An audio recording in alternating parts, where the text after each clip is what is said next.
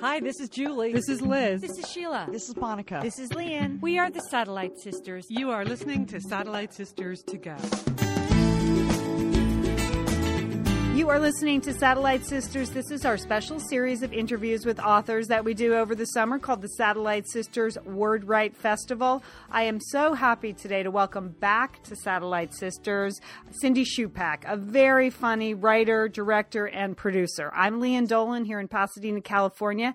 Cindy is joining me from LA. If you're thinking that name's familiar, how do I know her? It's because she has a bunch of Emmys and a bunch of Golden Globes from some of your favorite shows, including Sex and the City and Modern Family. She writes for relationships. She's had regular columns in Glamour magazine and Oh, the Oprah magazine. And she was on Satellite Sisters with her first best-selling memoir, the Between Boyfriends book. Cindy, welcome back to Satellite Sisters. Thank you so much. I'm such a fan of the Satellite Sisters. You know, the last time we talked to you, I don't know if you remember this, but we spoke to you from Elton John's hotel room in Las Vegas, which was like, wow, she really is Sex and the City. Oh, my God. Well, it's nothing that glamorous this time. Well, that's the point. You have come a long way, Cindy, because your latest memoir is so fantastic. It's called The Longest Date, Life as a Wife. And it really is the follow-up to the Between Boyfriends book. But I'm proud of you. You've really grown in the last few years. Can I just explain that Elton John's hotel room? Please. In case it seems, I don't know what that could mean to people. But actually, I was doing a pilot based on Elton John and his manager, and Elton was doing the music for us. So it was this crazy situation. Like, I always think of it as if it was like the Make-A-Wish Foundation granted me this amazing opportunity to travel on Elton John's jet and see concerts and talk to him and hear him stories, but I wasn't dying. So it was just, and I always feel a little guilty for not getting the show on the air or not dying, because it just seemed like too good of a thing to get to do. But I did create this pilot, but it didn't go to series. It was for ABC. I don't know if ABC was ready for something about an aging gay rock star or not, but it was an amazing experience to get to travel and get to know him and hear his stories and hear his music. So that's why I was in Elton John's hotel room for a while. You were whispering. It was so dramatic. You were like, I'm in Elton John's hotel room, because he was sleeping. We had a Saturday morning show and you were talking to us, and it was like, I don't know, 8 a.m. in Vegas, and you were tired and he was asleep. Now, also to clarify, it wasn't like I was on one side of the bed and Elton was sleeping on the other. His hotel room means kind of a suite, like a giant, almost a house that's on top of a hotel when he was doing his Red Piano tour. So I'm sure he was in the next room. Well, okay. It was a fun memory for me. And we had a chance to reconnect in person a couple weeks ago when we did a panel discussion together. And you know what, Cindy, you described your book very briefly in our very brief panel discussion as, quote, like a funny look at infertility. It is so much more than that. Oh my gosh. I mean, it is a funny look at infertility, but it's really like an amazing look at a woman's life in midlife. You know, you had this glamorous life as a writer, and then you got married and you adopted a dog and you went through a 5-year journey of infertility. And I laughed, I cried. That's my review. It's a fantastic book. What made you want to sit down and write this now? You know, I'd written for so long about dating. I wrote I had columns. I wrote about sex for the Oprah magazine while we were trying to get pregnant. And it became so fraught for me that it was like, what am I doing? I'm, here to help spice up your sex life. And meanwhile, we're, Yeah. You were literally standing on your head. But I did feel that when I felt for so long writing about dating, the quest was to get married, and that was the happy ending. But then what? And I think I wrote in my book, Happily Ever After is the epitome of lazy writing, because really the adventure continues. You still have these issues, but I think there's a little bit of a survivor guilt or something among women who've been single or writing about being single or still empathize so much about the quest that you sort of feel like, literally, I made my bed, now I lie in it. And I should just shut up. And actually that means like L-I-E, like I will lie about how great everything is.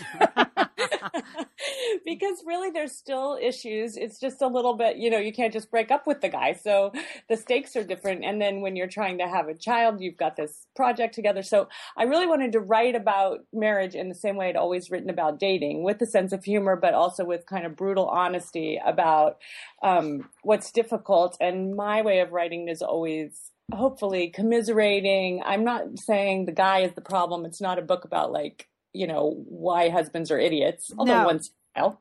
No.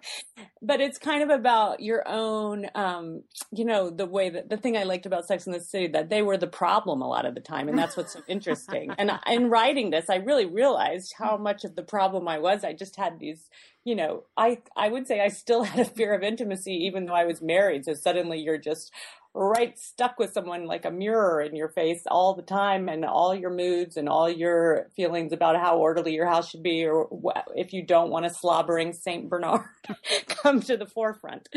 Yeah, that is part of the interesting part of the journey. Is you had quite an issue with just mess in general. Like you were not willing to sort of give up the cleanliness of your home. Yeah, for a long time I wrote in my house. I mean, first of all, I was one of those women who bought a house myself, which was such a great accomplishment, but also a little, in my Between Boyfriends book, I think I said, what's next, 7 cats, and is this the end? There was a bit of a fear of making my own home. Did that just mean I would never share it with someone? And it didn't mean that. It was great to discover my own style and have my own place and be proud that I could afford it, and it was really mine. But then letting someone join me there was a bit of a challenge. For me and my housekeeper. And your housekeeper. Yes, she goes down for the count. After the marriage, it's not the husband you get rid of, it's the housekeeper. Because her expectations are too high. Yeah, it was truly it was almost like I was projecting. She, I had worked on Sex and the City, so I had been bicoastal for a while. So there was a while she took care of the house when nobody was there. So it never even really got messy, but I felt good having somebody sort of there watching it. Then when I came back, it was a little bit of an adjustment for her because I was a bit messy. Then when Ian entered my life, it was a big adjustment for her. And then we got this dog, Saint Bernard, and there was her. And all these things that were truly adjustments for me, I was just noticing were really making her feel very put upon and exhausted and frustrated at the going mess. And I felt, I feel the same, but that's why you're here to help.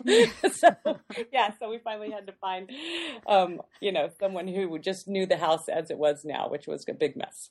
Your husband is adorable. I went over and I liked your Facebook page. I want to encourage everyone to do that. Chupack is spelled Chupack. I'll have links at satellitesisters.com. But I read this whole book about Ian. I thought, well, he's an awfully good sport, because it is a brutally honest book, and things go right and things go wrong. And there's a lot that happens in the first 5 years of your marriage, 5 to 7 years of your marriage. And then there he is on your Facebook page. He's adorable. Good work. I mean, I just say that. We used to joke how he was going to get ianisdreamy.com, which was a joke because it was like, I'm writing this book about us, and he was joking that, it was people were going to think he was dreamy and I was the problem. And then that kind of did become what the upshot was a little bit. And he's also gotten in better shape than he's ever been in his life, much to, it should be. I know. Doesn't that kill you? It should be great news because I'm his wife. I get to enjoy it, but it just makes me feel like, oh, what do I have to do now? Do I have to go to hot yoga now? What's happening? But I will say, what you started with, the infertility journey. So kind of the premise of the book, in addition to me wanting to write about marriage like I read about dating, was that we married later in life. I was 40, and I wished we had 5 years just to be a couple, but we were going to have to try to have a kid right away. And then it took us 5 years plus to we ended up finally adopting the child. Oh, I didn't know if you wanted me to give away the ending. I know. I feel like I debate that it's not like The Sixth Sense where it's like, what? You know, it's not Okay. a crazy ending.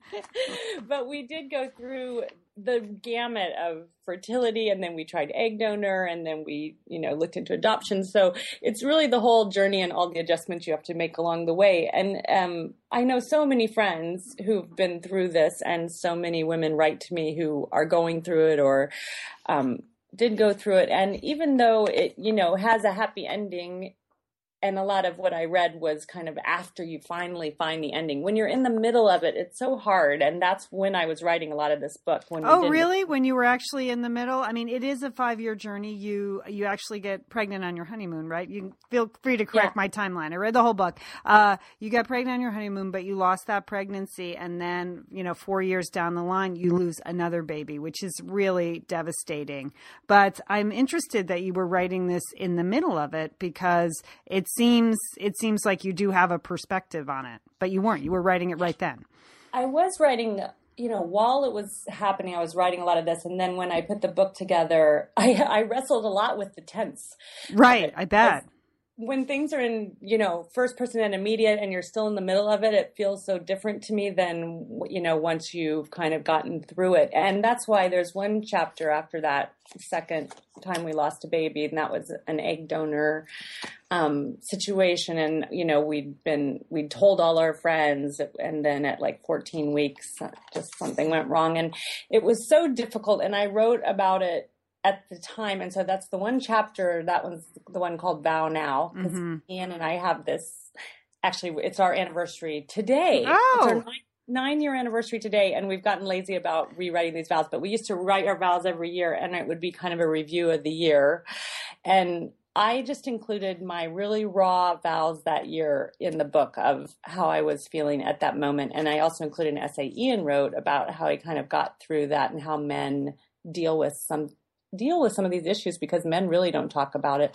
And that was the one part I really wanted to leave in the present tense, because I felt like writing about that after we'd put it in perspective, after we dealt with the pain, just didn't exactly do it service. And, Well, it was an incredibly moving section of the book, both your vows and then Ian's essay on it. I had to put the book down yesterday. As I was finishing it, I was sobbing after reading his essay, because you're both so honest, and you're both, it was a very difficult loss, and it took you did not bounce back, Cindy. Like, despite like the stupid things people said to you, like, get back on the horse or whatever they said. Yeah. It was very moving writing. I'm sure you've heard actually from a lot of women that was really important for them to read that, because you just lay it all out there.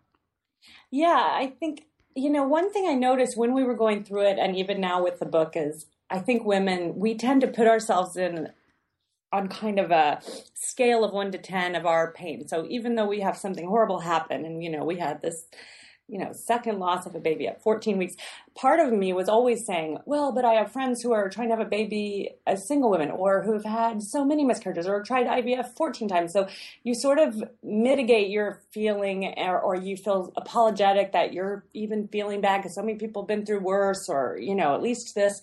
And I believe it's important to keep that perspective, especially sometimes as a writer. But for you personally, you're horrible at the moment. Yeah. And you kind of have to treat it with the respect that it deserves, and you can't push through it. Sometimes you just have to live it. So I feel like I want to say that caveat with it, that I know so many women have been through so much more, but I still hope that the book is comforting in just saying, let your story be, let it breathe as much room as it takes, as much time as it takes to, digest it, and this is mine, and so many other people have shared with me, or just hopefully will get the permission to share with their friends, or even just their spouse, about how they're really feeling about it. Because, even though you move from plan A to plan B to plan C on this baby quest, there's time in between that you have to kind of recover from whatever went on. and you all, well, that's clear. And that recovery was not easy. And you also make it clear, like,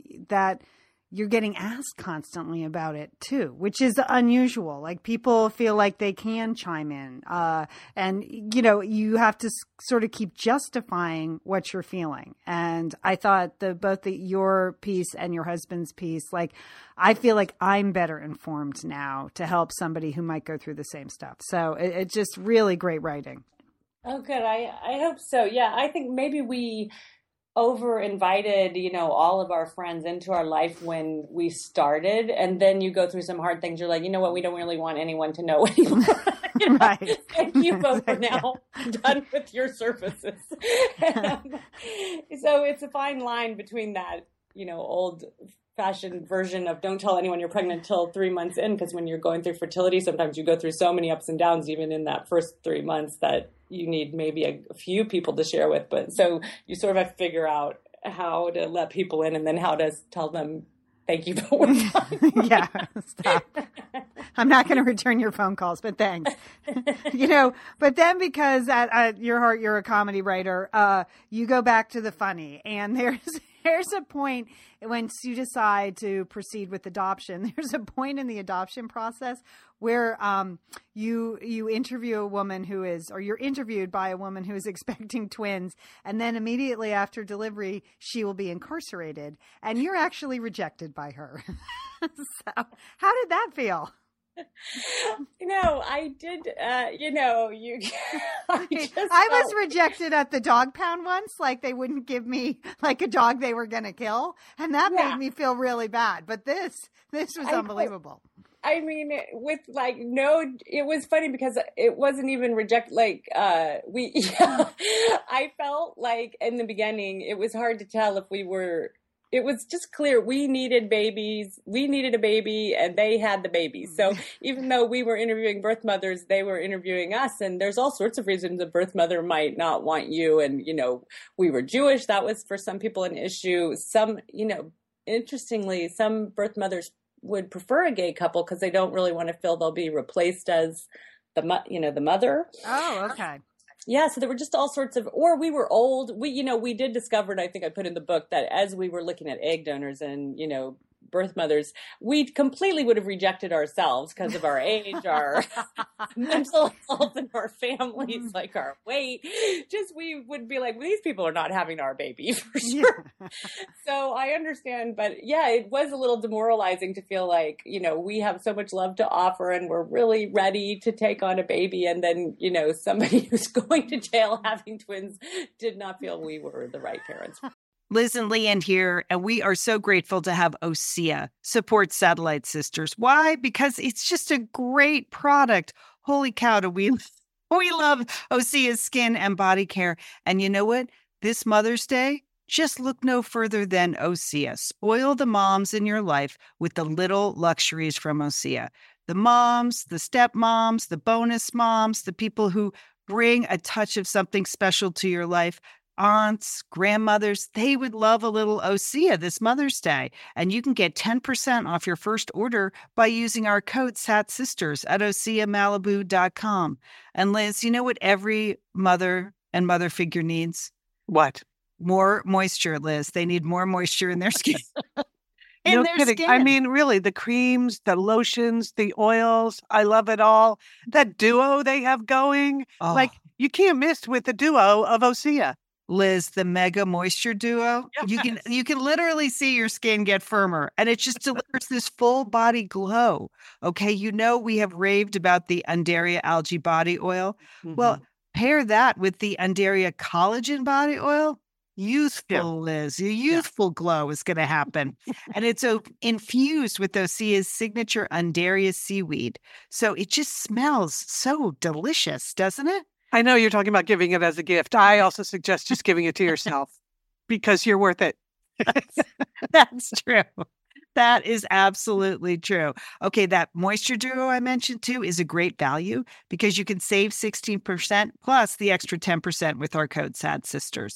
So this is it. This is a win-win-win Mother's Day gift. Spoil the moms in your life with clean vegan skincare and body care from OSEA. Get 10% off your first order site-wide with the code SATSisters at OSEAMalibu.com. And you get free samples in every order and free shipping on orders over $60. OSEA is spelled O-S-E-A. So head on over to OSEAMalibu.com and use code SATSisters for 10% off.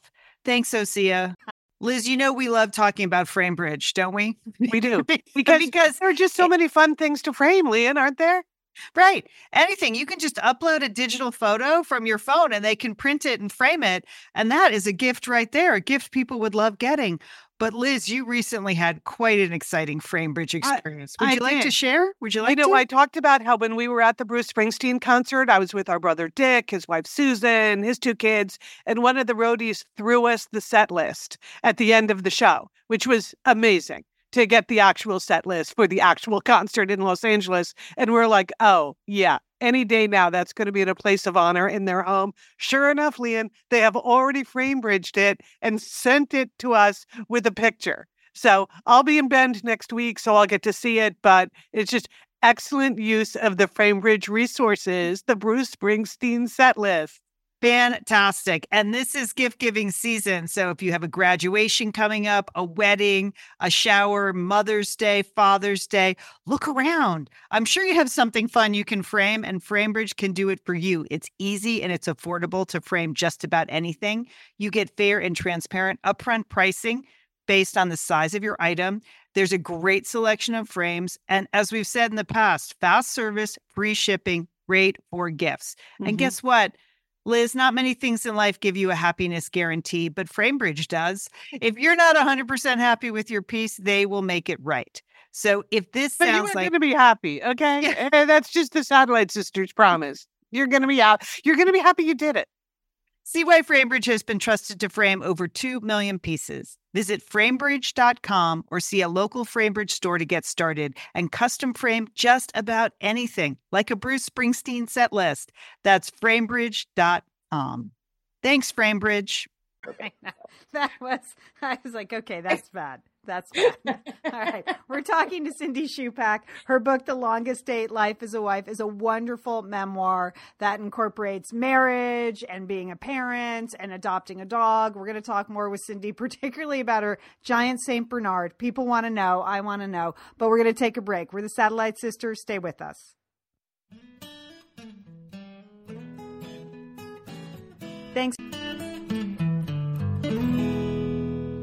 You're listening to the Satellite Sisters. This is the Satellite Sisters Word Write Festival. Our guest today is writer Cindy Shupak. Her book, The Longest Date, Life as a Wife, is really a wonderful memoir about the first couple of years of marriage and all the trials and tribulations and adjustments people go through, with a particular spotlight on infertility. If that's something you've gone through, Cindy somehow manages to make it both funny and very moving.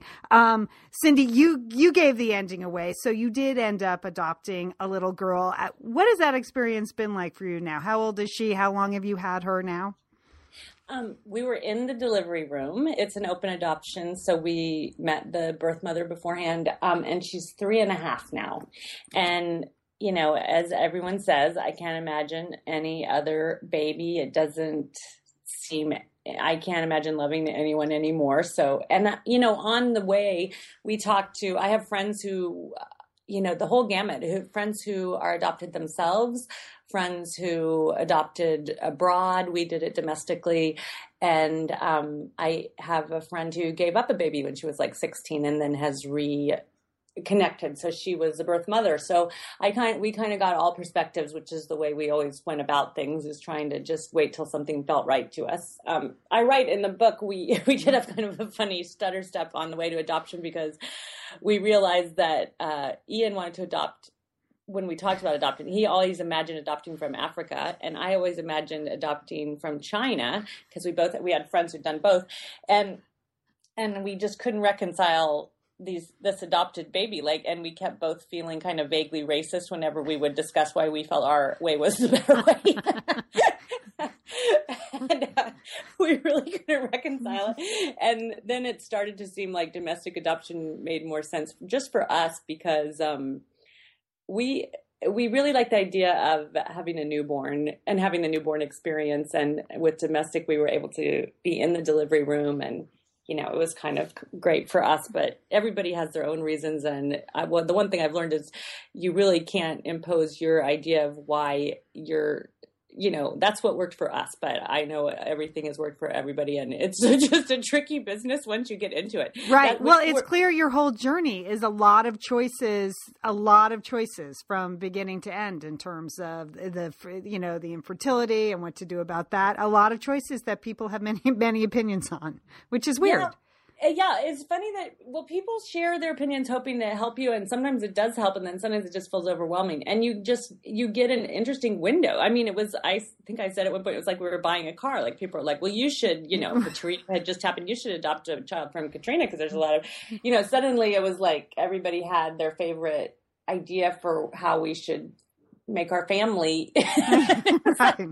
And my parents, everybody's chiming in on what they think would be good and normal for them, and or even just thinking about who's the most needy child was something that you normally, when you're getting pregnant, you don't have to think about. Right. So it's like, are we awarding some child with, and clearly some person just didn't think so.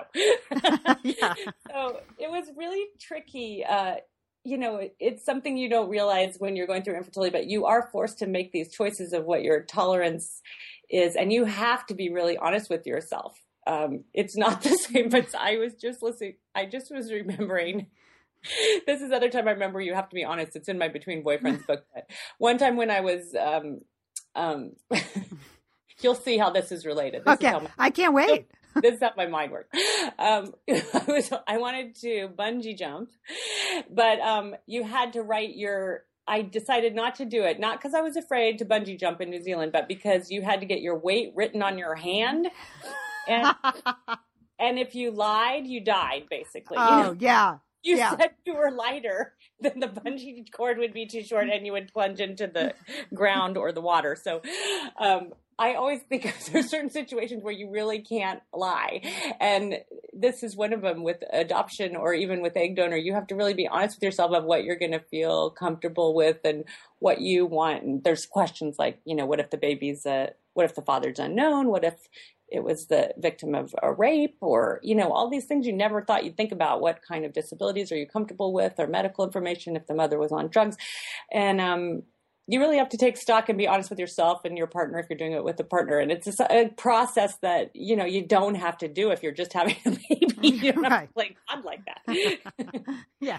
You're just like pink or green for the nursery. That's basically what you have to decide if you do it. Yeah. If you're just having a baby. Yeah, it feels very strange to sort of have the choice, even though it feels like you have no choice because you have no control. It is interesting though. You really sort of wrap it all up at the end of The Longest Date. This experience has made you grow and has made you grow in unexpected ways. Is that fair to say? I mean, you feel like you're a different person from the marriage, adopting your dog, adopting your daughter. Like, you're not the same person you were 10 years ago. Is that true? Yes. And it's funny, my editor said, at the end of it, my last chapter was kind of about the adoption. And then at the end, he said, I had this great editor, Rick Cott at Viking. And it really helped me with the book because it's, he really helped me make sure each chapter was kind of a bigger issue. Like there was one that I had some funny anecdotes that he said, you want it to add up to more. So there's there's a chapter on traveling and the travel test of traveling with your spouse. I have a chapter on escapes, which is my husband, wanted a man cave. Yeah. But I realized my escape in the book was, reality TV, and it was the same sort of escape. And I realized I actually had a real problem at the moment with reality TV. I was really kind of binging on reality TV. In fact, he calls you out on it. You're called out. Yeah. He calls you out. But that chapter is about how in any marriage you need some kind of escape. Some men it's golf or whatever, but you kind of have to allow for that and for yourself as well. So my editor really helped me sort of shape the chapters. And at the end he said, well, we need to know how this child has changed your life. And I think when I was finishing writing the book, she was 2.5 maybe. And I really had to think about it. I was like, what was my arc? And I kind of reread everything in the book and realized, wow, I was kind of a curmudgeon, a little bit of a control freak. Like, I'm still some of these things, but I didn't really know my neighbors before. I love that part of the book where you're like, I never talk to my neighbors, like ever. Yeah, and then Ian met all the neighbors, and then the dog. Once you have a dog, you meet people. At first, when I had a dog, I said, I don't want to insult your listeners, but I really realized I think I am a dog person. I'm just not a dog person. Because I did really like my dog, but suddenly I was in this gang of people who were so all about the dogs that I was like, wait a minute, I'm not sure I'm one of you or not. But now I'm even a dog person. But it's okay to have a level of tolerance. Like I heard a group of people at yoga the other day talking about their dogs for like 15 minutes. And I was like, you people need to get another hobby. Like I like dogs too, but really that's a 15-minute conversation, taking your dog to the beach? Come on. Yeah, so I feel like in kind of looking back at the book, my journey was from my house, which was very organized, this life I really liked, even though I wanted someone in it. I really did like my life. I traveled. I liked my work. And I had to really make room for life in my life. And that was first my husband, then my dog, who I think I wrote, I lived by the beach since 1997. I never had sand in my house till we had a dog.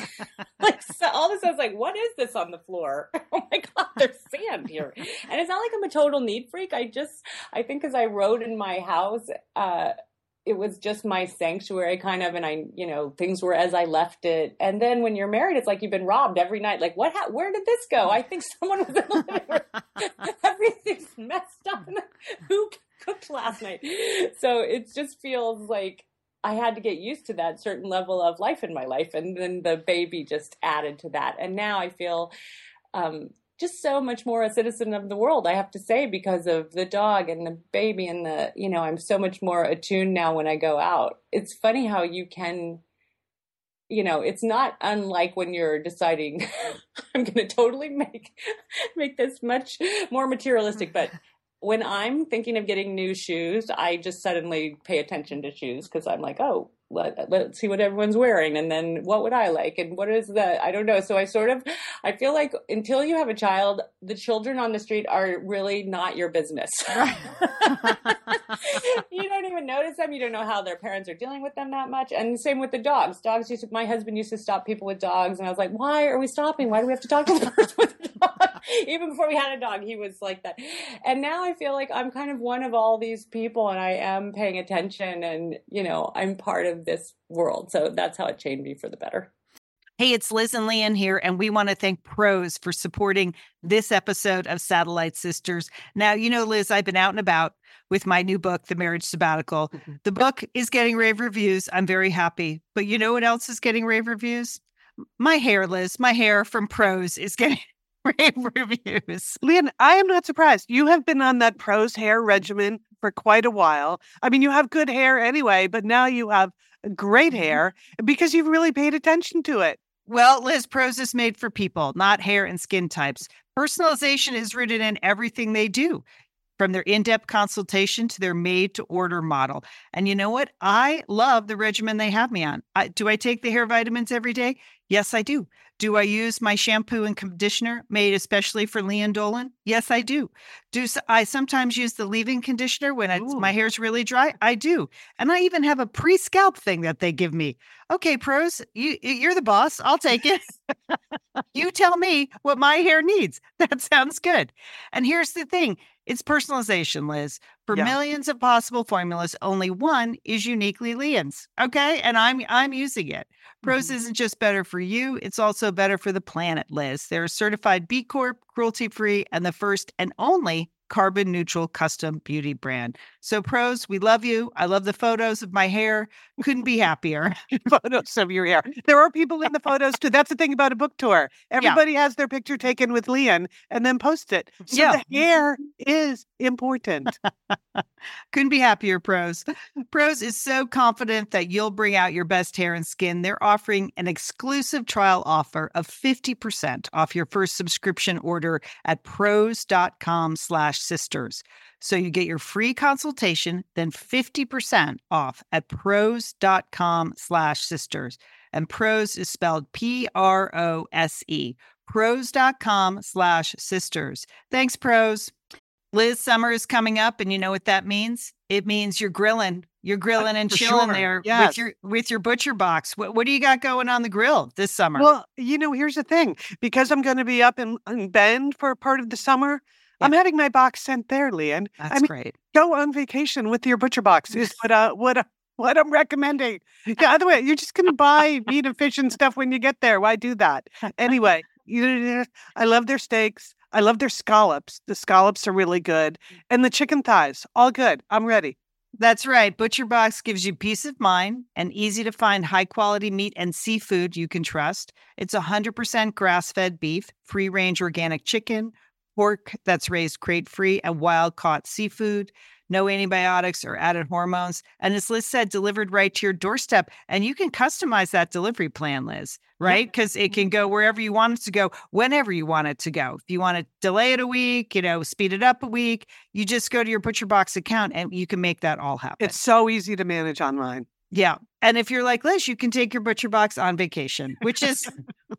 That's nice. That's nice. Nice to have something familiar there. Yes. So if you want to take your meat on vacation, sign up at butcherbox.com/sisters and get our special deal. ButcherBox is offering our listeners a free for a year offer plus an additional 20% off. So you can choose salmon, chicken breast, or steak tips free in every order for a year. Sign up today at butcherbox.com/sisters and use code SISTERS to choose your free for a year offer, plus get $20 off your first order. Thanks, ButcherBox. You mentioned when I saw you that you were developing this for television. And I hope that it all works out because I feel like there are so few portraits of real marriages on TV. And I feel like you nailed a lot of what marriage is really like in your book. And I hope we can see that on TV. Is that still going forward? Yeah, I'm working with Jake Kasdan, the director, on that. And he did New Girl and he just did Sex Tape, the movie. He's great. And we developed it together.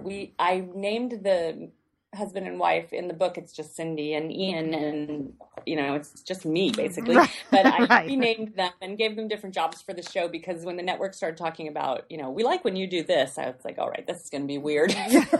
Talking about me, but they mean and I also wanted to open it up so I could have other writers on staff with their marriage experiences and, widen it out. But then I will say I might be able to be more honest in some ways under the guise of fiction, if you can believe. Because it's brutally honest. I mean, there are things in here. Well, you said your father made you take some stuff out, which I appreciated. But no, I mean, you go there, girl. You do. Yeah, I'm not afraid to go. I mean, I just appreciate the truth. I hope whenever I'm writing this kind of first person thing, I think, oh, what if no one cares? And, is this completely egotistical to think that my story is going to matter? But I try not to think about it. I try to just think like I'm writing what I write or share with friends and let the reader kind of be let in as a friend and hope that it is, moving because it's so honest and because it's funny, hopefully. Well, you've certainly touched millions and millions of women who love Sex and the City. I mean, that's such a touchstone show for so many females out there. It was such a pleasure to discover that. I can remember I was just married and having kids when that came out, and my husband didn't get it. He's like, these women just constantly make bad choices. And I was like, I'm just grateful to have a show where 4 female women are the leads and the show appears to be written by all women. Okay, just you go to bed. Okay, just go to bed. I am here with this dog and this baby all day, and this is the show I want to watch. So, really a pleasure to work. I remember I heard you guys talking about the Gracie Awards just recently on your show, and I remember one of the first Gracies. I think it was at the Plaza, right? One of the first Gracies that we were at. And you were talking about your award was at the very end. Ours was at the very end. I remember nobody was left but you guys and us. And when we accepted, it was hello to the wait staff. Thank you. But I remember that, especially Julie Rottenberg and Elisa Zaritsky, who also wrote on this show. We were all fans of yours, so we were excited to meet the Satellite Sisters there too. But publishing is a wildly different business than television, because we were doing this panel discussion together, talking a little bit about our books, and I wonder, you've had such success on TV, but publishing is like hand-to-hand combat. It's like one book at a time. Is it interesting? I mean, really, like you are selling one copy at a time, whereas TV, millions of people are watching. Do you enjoy that? Is it frustrating? How are you finding the publishing business itself? Well, it was interesting because you and I and Annabelle got to do that panel in Pasadena at the Pasadena Lit Fest. And I remember Annabelle, who's such a savvy businesswoman and a New York Times bestseller and such a fantastic author, and I know you interviewed her for this as well. She was really why don't they have the books right out front, and why are we even doing this if they're not selling the books, which I totally get. And then I said, well, I think it's just nice. I was being completely Pollyanna. People will discover us and they'll want to know more about us, and maybe they'll look it up. And she finally said to me, this is my bread and butter. Like you have TV and other things. And it really is true that I feel like I'm just visiting a little bit. So I do feel really excited just when anybody discovers my book or writes my website or, writes a nice review on Amazon, which are all really important. That's the irony. Like one good review on Amazon is a huge deal. I know. It makes such a difference. Like you could be 4 stars and then you get one good 5-star review and you're up a 4.25, and it looks so much better. Yeah. Are those 1-star reviews where someone's like, the packaging was ripped? You're like, seriously? Is that my fault that the packaging was ripped? There was one 1-star review where someone said, I just listened to her on Leonard Lopate and I have no use for this book. And it brought my total, because I had like 3 reviews. So suddenly I'm like a 2-star book or something. It's my mom, my and him. And my husband, he said, well, he didn't even read the book. That's an errored review or something. He wrote to Amazon and said this shouldn't count because this guy clearly didn't even read the book, and they took it off. Oh, all right. Power to the people. Yeah. That's like the equivalent of a man putting his shirt in the puddle for you to cross right now. Oh. You married Norma Ray. Yeah. Norma Ray. But anyway, I do, it still matters very much to me, and I do enjoy, I really enjoyed my book tour. I enjoyed meeting people. Like I loved doing the Sixth and I in Washington, and I did some NPR stuff, and I got to do Wait, Don't Tell Me, which I loved, and as a panelist, and I loved doing your show. So I'm kind of a Pollyanna about, I just feel it's for me, because I usually write fiction and I write for other characters, to be able to write a memoir in the first person, and the publishing, as hard as it is really respectful of the voice of the author. Still, I think, especially if it's a memoir, because it's your words and your voice. So it's just satisfying to write for me. And I still do storytelling around town, which is the same sort of first person satisfying thing. I like hearing those stories from people, the true stories. Yeah, so, I was interested to hear that that's how you developed the material for your book, that was part of your process, was actually doing this long form storytelling that's so popular these days. Were you ever a trained stand-up, or is it just something you've learned, over time? Well, I did storytelling in New York at the Moth. Mm-hmm. I write in my book, but I don't know, people who know me know that I was married once before to someone who realized he was gay.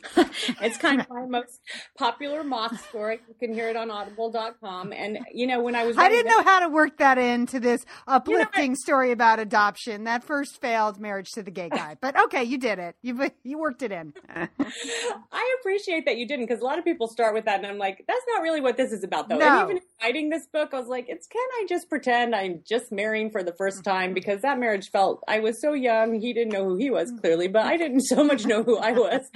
So it almost felt like just a do-over for both of us.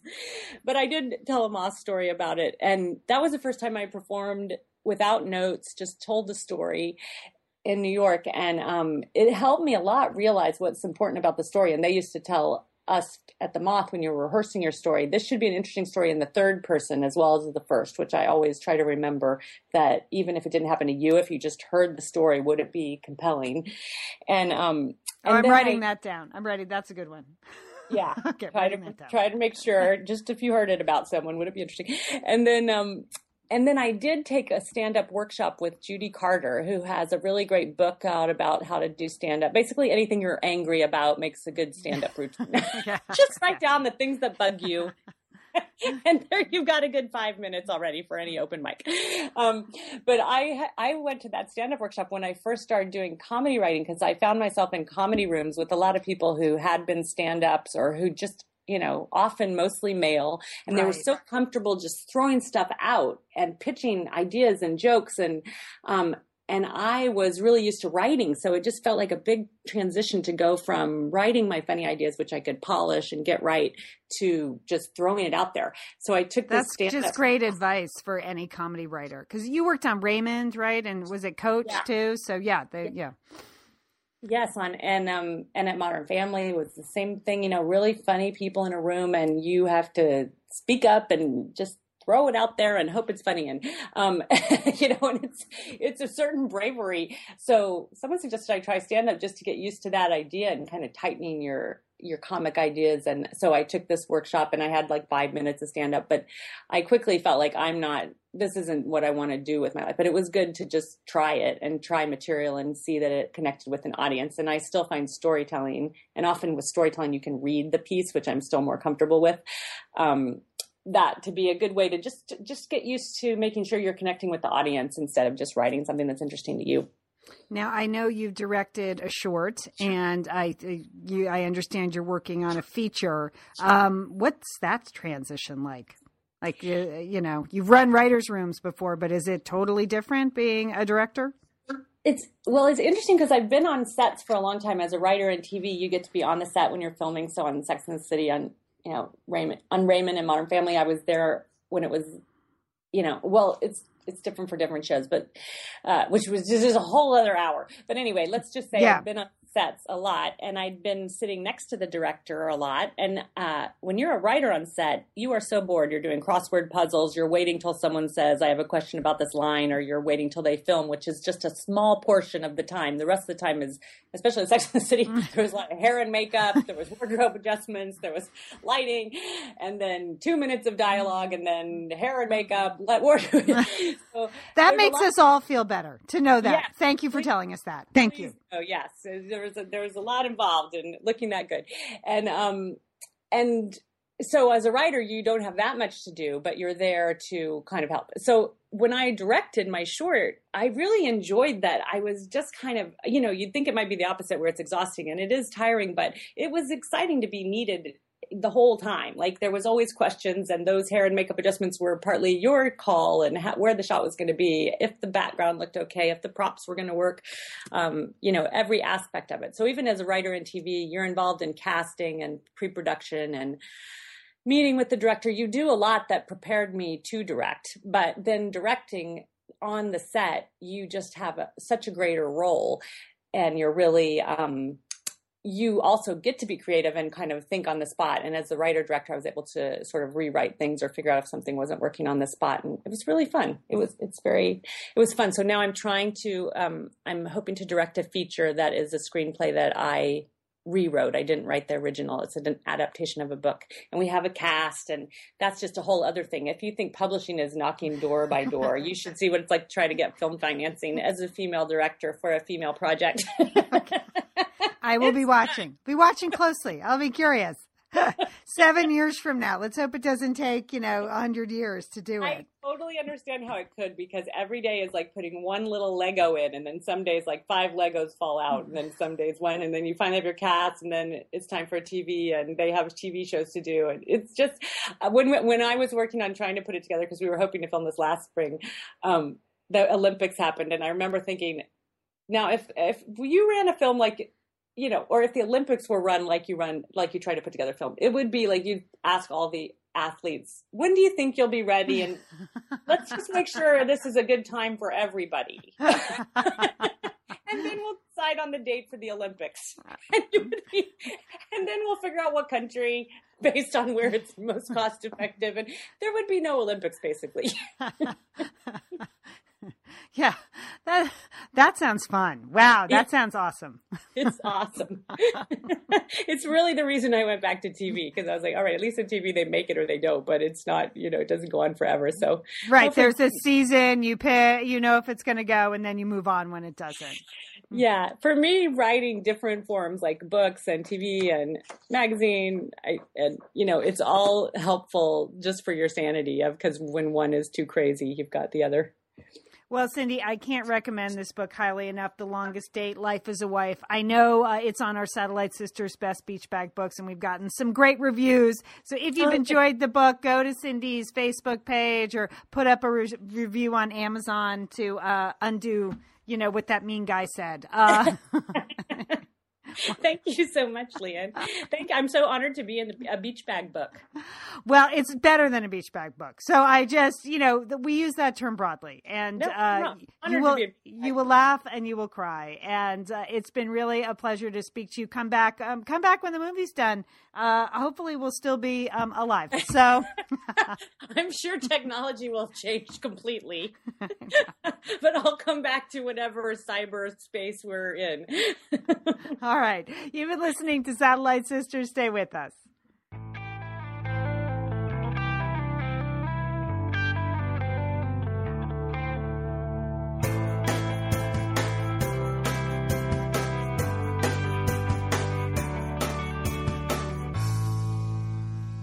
A pleasure to talk to Cindy Shupak. Thanks so much for joining me today. Just a reminder that our list of Satellite Sisters Beach Bag books can be found at satellitesisters.com. There are lots more books on the list. I've already spoken to Amy Alcon in this series about her Manners book. I've spoken to Annabelle Gurwitch, now Cindy Shupak. Claire Cook is coming up. There's a lot of books on that list, though, that go beyond that group of women. So I encourage you to check it out. Also, do check out Audible. It's great to have them on board as a sponsor, and that URL again is audiblepodcast.com/sisters. That gets you one free download of an audiobook and a 30-day trial. So check it out. If you like podcasts, you're going to love audiobooks. I guarantee it. Hey, it's time for me to head out, but I just want to remind you to keep reading, keep listening, and don't forget, call your satellite sister.